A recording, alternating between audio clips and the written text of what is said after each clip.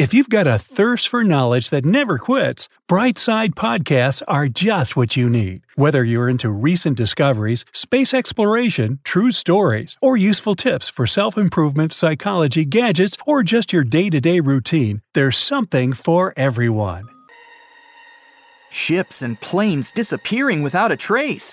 Passengers never seen or heard from again. Reports of strange lights in the sky.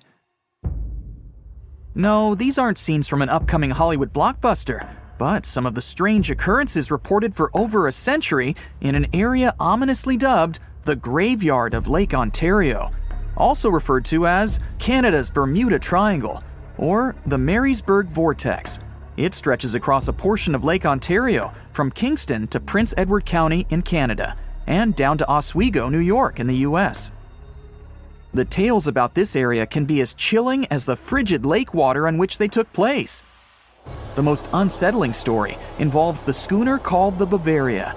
It was 1889, and the ship was being towed across the lake. Rough waters severed the tow rope, and the Bavaria floated away. Luckily, the schooner was later found safe and fully intact. But there was one thing missing: the crew. Not a single person was found on board.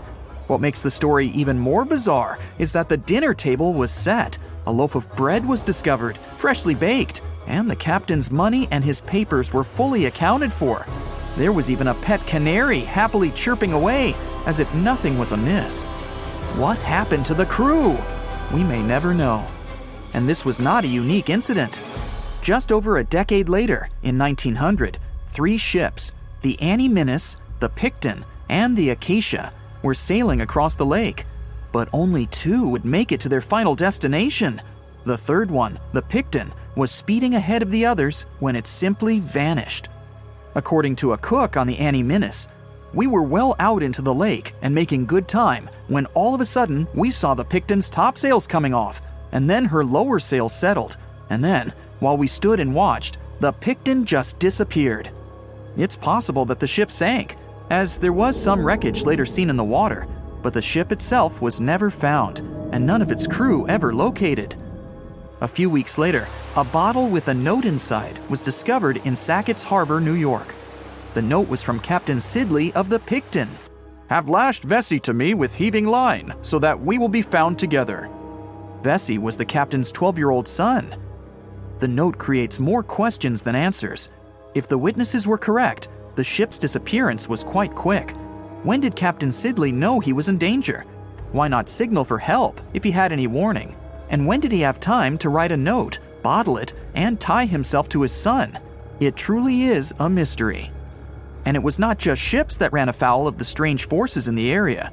Planes also struggled to make it through in one piece. In 1975, Ron Scott flew out from the Picton Airport in his Cessna 172. As he entered the Marysburg Vortex, his plane banked to the side. For several seconds, he was unable to right the plane, but once he did, the same force banked him to the other side. Again, he was stuck there for a few seconds, unable to control his plane. A skilled pilot, he had never experienced anything like it before. He was certainly luckier than Royal Canadian Air Force pilot Barry Allen Newman. Newman was at the same spot back in 1952, when he lost control of his jet and crashed into the lake. To this day, his body has not been found.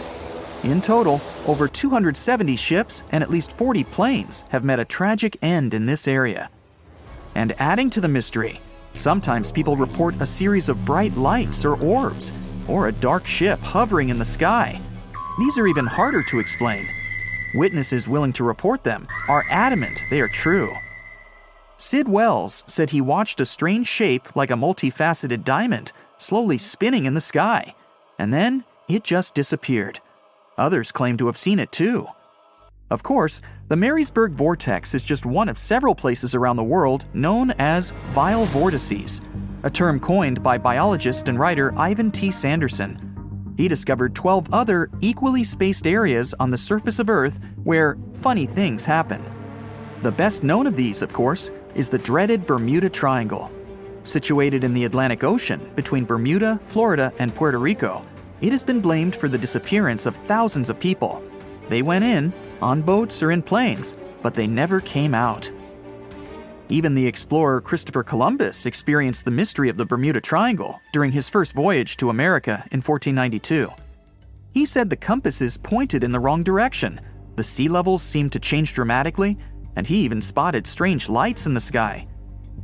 In 1918, the USS Cyclops, which was one of the US Navy's biggest fuel ships, disappeared there. Since the 309 crew members were declared lost at sea when the Cyclops vanished, it's seen as the largest loss of life in the history of the US Navy in a single incident. At the time, the weather was good. The one message sent that day from the ship indicated no issues or concerns, and a distress signal was never sent. A thorough naval investigation followed. Its conclusion? Many theories have been advanced, but none that satisfactorily accounts for the ship's disappearance. In other words, the investigators were stumped. There's also the Dragon's Triangle, located in the Pacific Ocean. The most disturbing story involves a group of Japanese vessels that disappeared in the 1950s. When researchers were sent to investigate what happened, they too disappeared. In each case, it's impossible to truly know what occurred, and it's easy to get caught up in stories of giant sea monsters lurking beneath the waves. Who doesn't like a good scare? And Sanderson was willing to accept the possibility of such stories being true. He believed the vile vortices that he studied could be explained by anything from a wrinkle in the space-time continuum to magnetic abnormalities to underwater people. Of course, Sanderson was not only a huge fan of strange places, he also wrote about strange creatures like Bigfoot and the Loch Ness Monster. His skills as an impartial scientist are questionable, though. In 1948, he claimed that some three-toed footprints found at Clearwater Beach in Florida were proof of 15-foot-tall penguins, arguing that they were impossible to fake. In 1988, Tony Singerini revealed that he and his friend, attaching some cast-iron feet to his high-top sneakers, were behind the giant penguin hoax.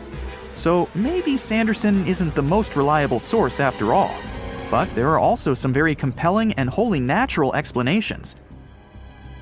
Let's look specifically at the Marysburg Vortex. It's entirely possible that ships like the Bavaria and the Picton were done in by a mix of bad luck and bad weather. Unsettled weather is certainly not uncommon on Lake Ontario, and flash storms on the open water can prove dangerous to the most skilled sailor. And even today, with advances in weather forecasting, we get it wrong all the time. Back then, there was no way to predict that a storm was just around the corner.